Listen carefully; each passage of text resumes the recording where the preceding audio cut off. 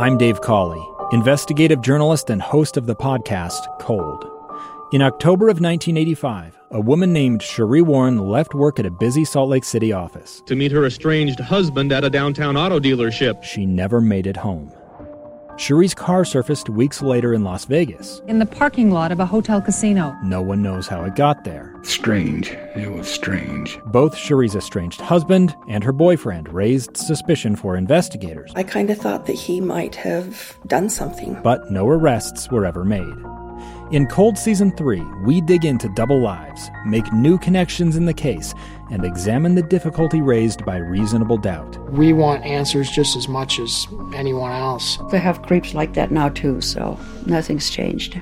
That's the new Cold Season 3, The Search for Sheree, now available anywhere you get your podcasts. Well, 9 times. The Utes have beat the Cougars. You suck. 9 times. You suck. Rivals has arrived. All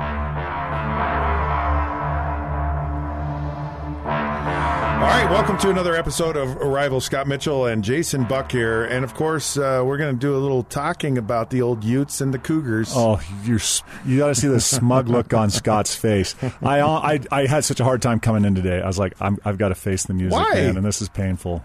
Oh, it's not painful. It's going to be painful in a little while because we have some. My Cougs lost, man, 9 years in a row. What the heck? Yes, 9 times. What the heck, Mrs. Bueller? I'm going to cry. 9 times. Honestly, I'm going to have ulcers over this. Yeah, you should, and because your team's not very good. It's wow. Well, they weren't. You know, I can't say they were good. Not in that game. They didn't look very. They didn't. You know what? They didn't look very good in that game, and they played below the level I expected them to play, which I think they could have played. I think they could have played much better. I expected the game to be more than it was. I really did. Yeah, me too. Actually, when it was over, I was a little bit bored. I was just like, I thought, I don't know. I just thought there was going to be more from it. But let's talk about it. And so we're going to talk about it from a Utah perspective. So our focus... Just because we're all supposed to live in Scott's Utah world? No, because we're going to do another episode on BYU. Okay, from the BYU perspective. Yeah, all right. So we're balanced. So, yeah, fair and balanced. Fair and balanced. This episode is strictly about 9 times. Oh, God. And I've got to survive this. Okay. Yeah, and just so you know, you'll have to survive it for a year because... It's a year until they play again. Oh my gosh! Can we also do an episode and reminisce back when BYU did it 9 years in a row? Yeah, and I would love reminisce to. of those. I understand how that is. The yonder years where I existed. Let me ask you this question first: what things, after watching the game, do you know for certain about Utah? Not what they might be or could be, but what. After watching that first thing, is there anything that you see from the Utah football team you go, I know this for sure right now? You know, what I liked about Utah is they lived up to everything I expected them to do and what Whittingham should have done.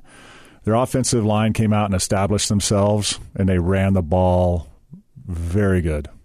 They ran the ball, and they stayed with it, and they were patient. And BYU was a little scrappy early in the game, and were hanging in there. But like any great running team, you wear them down. And then you see the mid-second quarter, definitely going in the third quarter, you're like going, oh, the floodgates are starting to open. And that was, Joe Gibbs 101, right? And they just wore them down. And so establishing the line of scrimmage, showing a really good offensive line, good running back, discipline of staying with that game plan. I was like, all right, they're doing it right. Okay, so that's a synopsis. One thing. Yeah. Well, what do you know? So what? That Utah was as advertised, that they're a good football team. Is that what you're saying? Yeah. Okay. I'm saying they're and they did what I would what I would game plan, right? They came out and they went after a weaker BYU defense. They knew what they were up against, and they had a great game plan, and they played well. It answered some of the questions I had that we had going into the season: is can the offensive line come together? And so you think that after this game? Yeah, you thought they looked pretty good. I thought they looked pretty good. Here's what I know. And the running back looked very good. That's what I know. Zach Moss is as advertised. Yes, Zach Moss is as advertised. And you know what it is for me about him after watching him now for a couple of years? He has this uncanny ability to get something out of nothing or very little. There are some running backs who, when they hit the line of scrimmage, they tend to run into someone. They tend to fall down. And he finds the smallest creases, and he makes these plays. It's almost like a mouse trying to fit through a crack in your wall. He finds a way to contort his body and still do it with like a burst with energy. Yeah. And he'll make, and it'll be like a 6-yard gain, or it'll be a 4-yard gain, or it's just there's this unique ability to always find positive yards. You very rarely see him get negative yards or minus yards, and you're just watching you. And there's this tremendous patience that he has, and then he hits a burst. I think there was one play I watched. It was a 4th down and maybe 1 or something, and he should have cut back to the left, and he stayed more to the right. And it was like, wow, that was even odd, because he's usually pretty good at finding that little hole. And so he definitely, for me, is as advertised as you possibly could be. I 100% agree. So if I'm going in order of what I liked on the offensive side, number 1 is Moss, and he absolutely lived up to it. Number 2 would be the O-line. Now, they were against a weaker BYU defense, not a University of Washington, defense. Right. So they're going to have some bigger challenges, but it was a good opener. It was a much better opener for them than a Weber State or, some 1AA. Now that, of course, there's some 1AAs that beat the big schools this last week. Yeah, there were some shockers. I mean, BYU's next opponent. And BYU, the way they played, might have had a hard time against Weber State last week. So, but I honestly think the O-line made a very good step forward of seeing what we got to see over the long run. And then defensively, you know what? They came in with a 4-man front. They got to the quarterback with 4-man pressure. They looked really good. They looked really good on defense. I think they lived up to their, expectations on defense as well. Let me give you something else that I think they know from this game. This is kind of a negative. Okay. They got a problem with their kicking game. Oh, yep. The kicking game doesn't matter. No, I'm kidding. But it does if you're at Utah. You know what? And what's surprising is I'm going to make a little joke. Funny. Kyle Whittingham is Mr. Special Teams, Mr. Kicking Game. He's like the All-American kicker. That's where the big awards that University of Utah wins for their athletes and their players are kickers and punters. Do you know why that none is? None of the big positions, but the kickers and punters. Believe me, I agree with you. I'm embarrassed. I'm like, what the heck? You never see Kyle come out with a bad kicking game. Right, and they have one. I was shocked. Shocked. They have one. They have one, and for those reasons, it's surprising. But do you know why they've had a good kicking game through the years? Do you know the reason? Well, he put a lot of emphasis on it. He recruited. He had a good kicking coach. No, none of that. None of that matters? No. Okay. You know why it's good? Because they're so bad on offense. Serious. That's what they have to live on it. Yeah, okay. Okay. Like, we're not going to get a first down, so we need a guy that we just play field position. So our punter's going to punt the ball like 10,000 times. I'll tell you in a season. And you know what happens when a guy punts the ball a lot? He gets in a really good rhythm. I was telling you, it's a lot easier. Dude, you get on the field a lot and you just feel comfortable. I will tell you, if we had a stronger kicking game in '85, we would have played for the national championship 2 years in a row. Absolutely. We lose to UCLA on 5 turnovers. We went out, 2 turnovers went back for pick sixes. The other 3, we went out right on the field, never even got a first down off of it, but they had an All-American kicker that kicked like 3 45, 50-yard field goals against us. We just went on the field, stopped, and they had like 150 yards total offense in the game. And they win it on a great field goal kicker. And we were missing some extra points, and, we couldn't go for field goals sometimes because we didn't, believe in our situation. And it would have absolutely won a couple of close games that would have put us in the national championship instead of, top 10. Just kicking game is absolutely something you make jokes about, but you got to have. When your team stinks. and they can't score touchdowns, so they got to kick field goals all the time. So that's a good point. That's a good point. That's what it is. They weren't scoring touchdowns. So I'm still not sold on Huntley being just an awesome quarterback. He's a great runner. We'll get into that in just a minute. Okay. But I saw a play that I think was one of the best plays I've seen maybe ever by a player from Utah. Okay. Tell me about it. Oh, no, we're going to take a break. I'll tell you when we come back.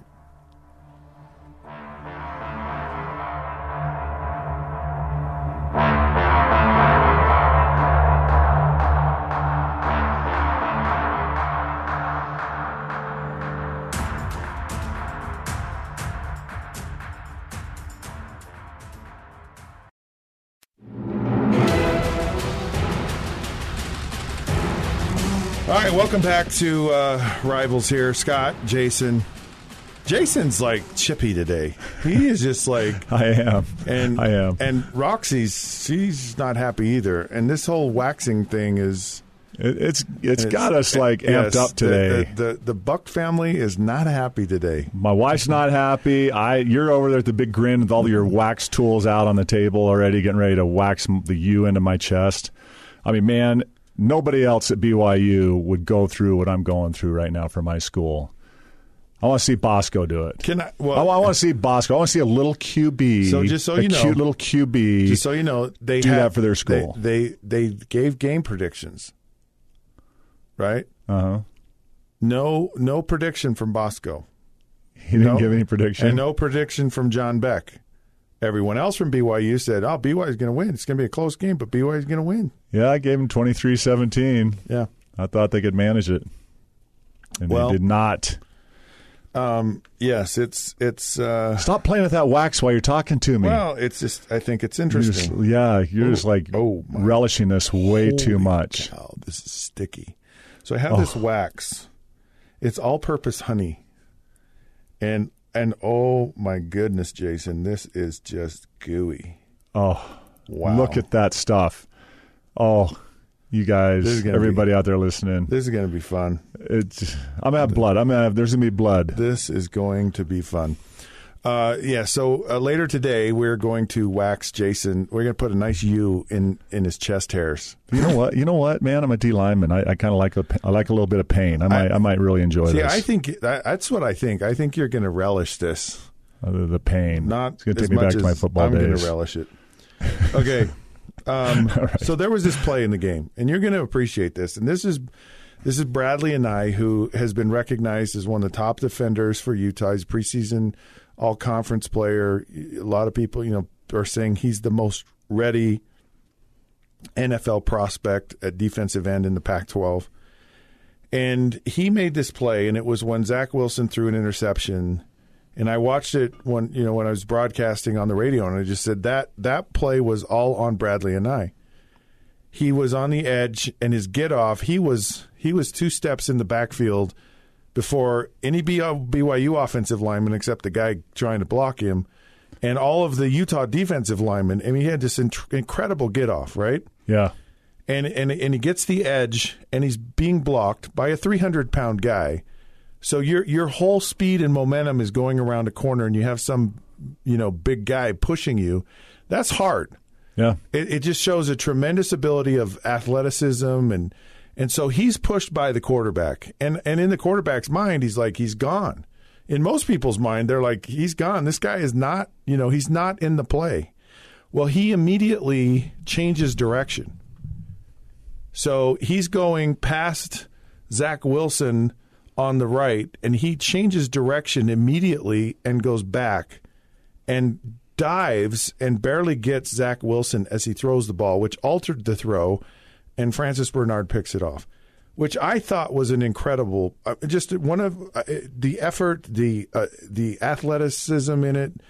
The whole thing was just a super impressive play to me, and it was one of those things that, I was asking you earlier. What do we know? Like what do we know about who Utah is right now? And we know this defensive line is a real legitimate challenge for anybody they play. Yep. All right. So I know we've talked about what we know. You brought it up before. I want to know what we don't know. And Tyler Huntley and his comfort level in their offense, I'm not convinced of yet. I don't know where Tyler Huntley is right now. You know what? I agree. And I first, since you touched on a subject that's very dear to me, we're going to hit that a little bit first, and that is the whole game is built around defensive ends and defensive linemen. And that was a huge moment for a defensive lineman, and I agree. That was the big impact to the game was Anae. Well, I don't know if the whole game's built around defensive linemen.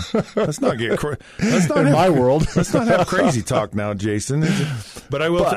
I did talk about Anae being the big player of the year. It was great hustle. The offensive lineman didn't keep hustling himself and have the same effort that Anae did. Great get off. It was that is what BYU's got to get to be a great team again, is to have 4 D linemen like they used to have. They can get to the quarterback like Anae did. That is pretty simple looking at it. Do you want me to help you out? I'll give you some props today because I don't want to say I'm feeling sorry for you because I'm not. It's just I know I have no sympathy from you. But I will tell you this: defensive linemen can have, outside of quarterbacks, I think the biggest single impact on a game of any player. Yeah. And the reason I say quarterbacks because they touch the ball all the time on offense. There's so many opportunities for a quarterback. Joe Montana, Dan Marino, when you have a Khalil Scott Mack, Mitchell. When you have a Khalil Mack, or you have a J.J. Watt, or you have an Aaron Donald, you have some of these. They change the game, and not as a collective group, as individuals. When you have a guy that you cannot block individually and you have to get help, you have to chip him, whatever you have to do, it minimizes what the offense can do. It turned the Chicago Bears from a good defense into a phenomenal defense a year ago and made them a serious playoff contender with just that one guy. I agree. So defensive linemen are a huge thing. Are a huge deal. All right, I said it. I'm done with it. All right. I now have to go take a shower and brush my teeth. No, I'm just kidding. We're on to Huntley, though. Well, so here's the thing, and it's, to me, it's really simple. And I was concerned about this. I was like, because you know it intellectually. You have to learn a new offense, and you just know it intellectually, but you don't really fully know it game speed. You've never had to play in at game speed. So it's going to be a process of figuring things out, because I'm watching the game and I'm like, guys are open. Yeah. Like wide open, and and it's like, they're right there, throw it. And I know how that is when you're going through it for the first time. You're like, I'm not seeing it. I don't see it. And he's a senior. I know, but he'll go back. It doesn't matter. It's one of the hardest times of the year. You can't say it's a lack of experience. No. That's not what I'm saying. I'm saying it's it's a new offense. But here's what happens. Every year, the same thing happened to me. Was the first preseason game was always weird. And it was weird because you have a different color jersey on, so you never get hit in practice. You don't have a lot of live looks when you're a quarterback at any level. And then you get in that first preseason game, and now you're going back to your instinct, right? You play intuitively, instinctively, and you haven't had to use that. And so all of a sudden you're using it for the first time, and you're like, am I seeing things? Am I trusting this? And then you go back and you watch the film and you go, oh, everything's okay. But until you have that first game experience, Tyler Huntley's up there right now watching the game film going, oh my goodness. Yeah. Why those didn't guys I throw were wide that? open. And so next time he gets into a situation, and that's what you're hoping for, is he goes, all right, I figured this out. I'm more comfortable. So why can't the BYU coaches figure that out? Because you know what? Why in the heck does BYU not go into that game and put 7 to 8 guys in the box and say, we're going to make Huntley throw the ball all day? This is the Utah segment. We'll talk about BYU later. I know, but you're building my whole argument. Well, we can. I agree, because Huntley Huntley looks. He's like a athletic specimen to me. I mean, I think the guy runs great and he throws okay. If Zach Wilson, he throws better on the run. If Zach Wilson was playing the starting quarterback for Utah with that running game and that game plan and that offensive line, Zach Wilson would have tore it up so much better than Huntley. Zach Wilson's better in the pocket. Yes. Tyler Huntley's better out of it. Yes. Like on the move. Like Tyler Huntley Wilson's much more of a pure quarterback. Yeah. Going to read the field. No question about it. And I think that's always been the case. And okay, I'll hold it for my BYU segment because I agree with you on that. Huntley's still kind of he's the piece of this that I worry the most about. He's a gutty kid, right? He's a gutty kid, but I'm not sure. Yeah, is he the one that's going to win the Pac-12 championship? Is he the one that's going to get that extra 1 or 2 games? I know. It's probably my biggest question mark. I know. Last October he played really well. And you started to see some pretty remarkable things from him.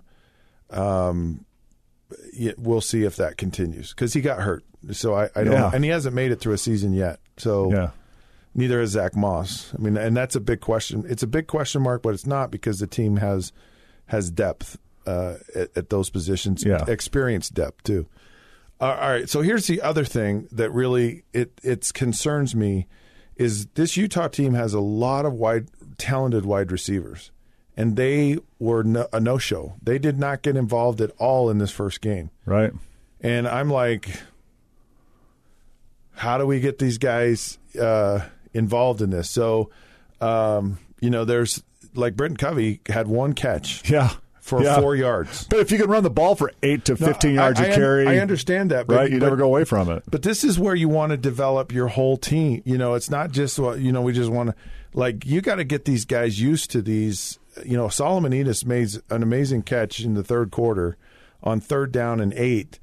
And it's the first time he's touched the ball in the entire game. And it's a quarter of the way through the third quarter and he's getting his first touch. That's hard.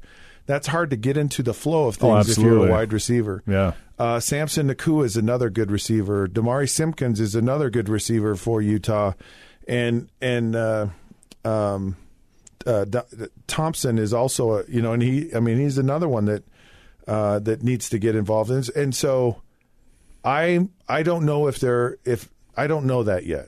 That's the one between the kicking game and how do you get these wide receivers involved in this. That's my concern. Yeah. Yeah. And I agree. That's part of that whole Huntley equation, right? I mean, Huntley, because right now, if I'm a D coordinator for Washington or UCLA or USC or whoever, Stanford, I'm going, you know what? We're gonna make Utah beat us throwing the ball right now until they do, because their number one threat is very clear. It's the Moss and the running game. And I think Utah can do that. They just need to develop it and just go, have that really good balance. So that's the biggest question mark. Yeah, they've got to develop it and prove that they can do it. Well, Jason, is there anything else you'd like to say? Not about BYU. We'll get to that in another episode. We'll get to BYU in an episode. Utah, you know what? Utah, good news to Ute fans is I think they accomplished what they wanted to accomplish opening game. It's all good news for them. There's some few little questions going forward they got to take care of and improve on, but it was a good opening game to start rolling into the season with for an opener. Stuff's sticky. Yeah, stop looking at that wax. All right, this round of Rivals is over. And we're off to our corners. He's Jason Buck. That's Scott Mitchell. We are powered by KSLSports.com. You can find us on Facebook at The Rivals Podcast, on Twitter at The Rivals Show. And we're going to wax Jason here in not too far future. Oh, my gosh.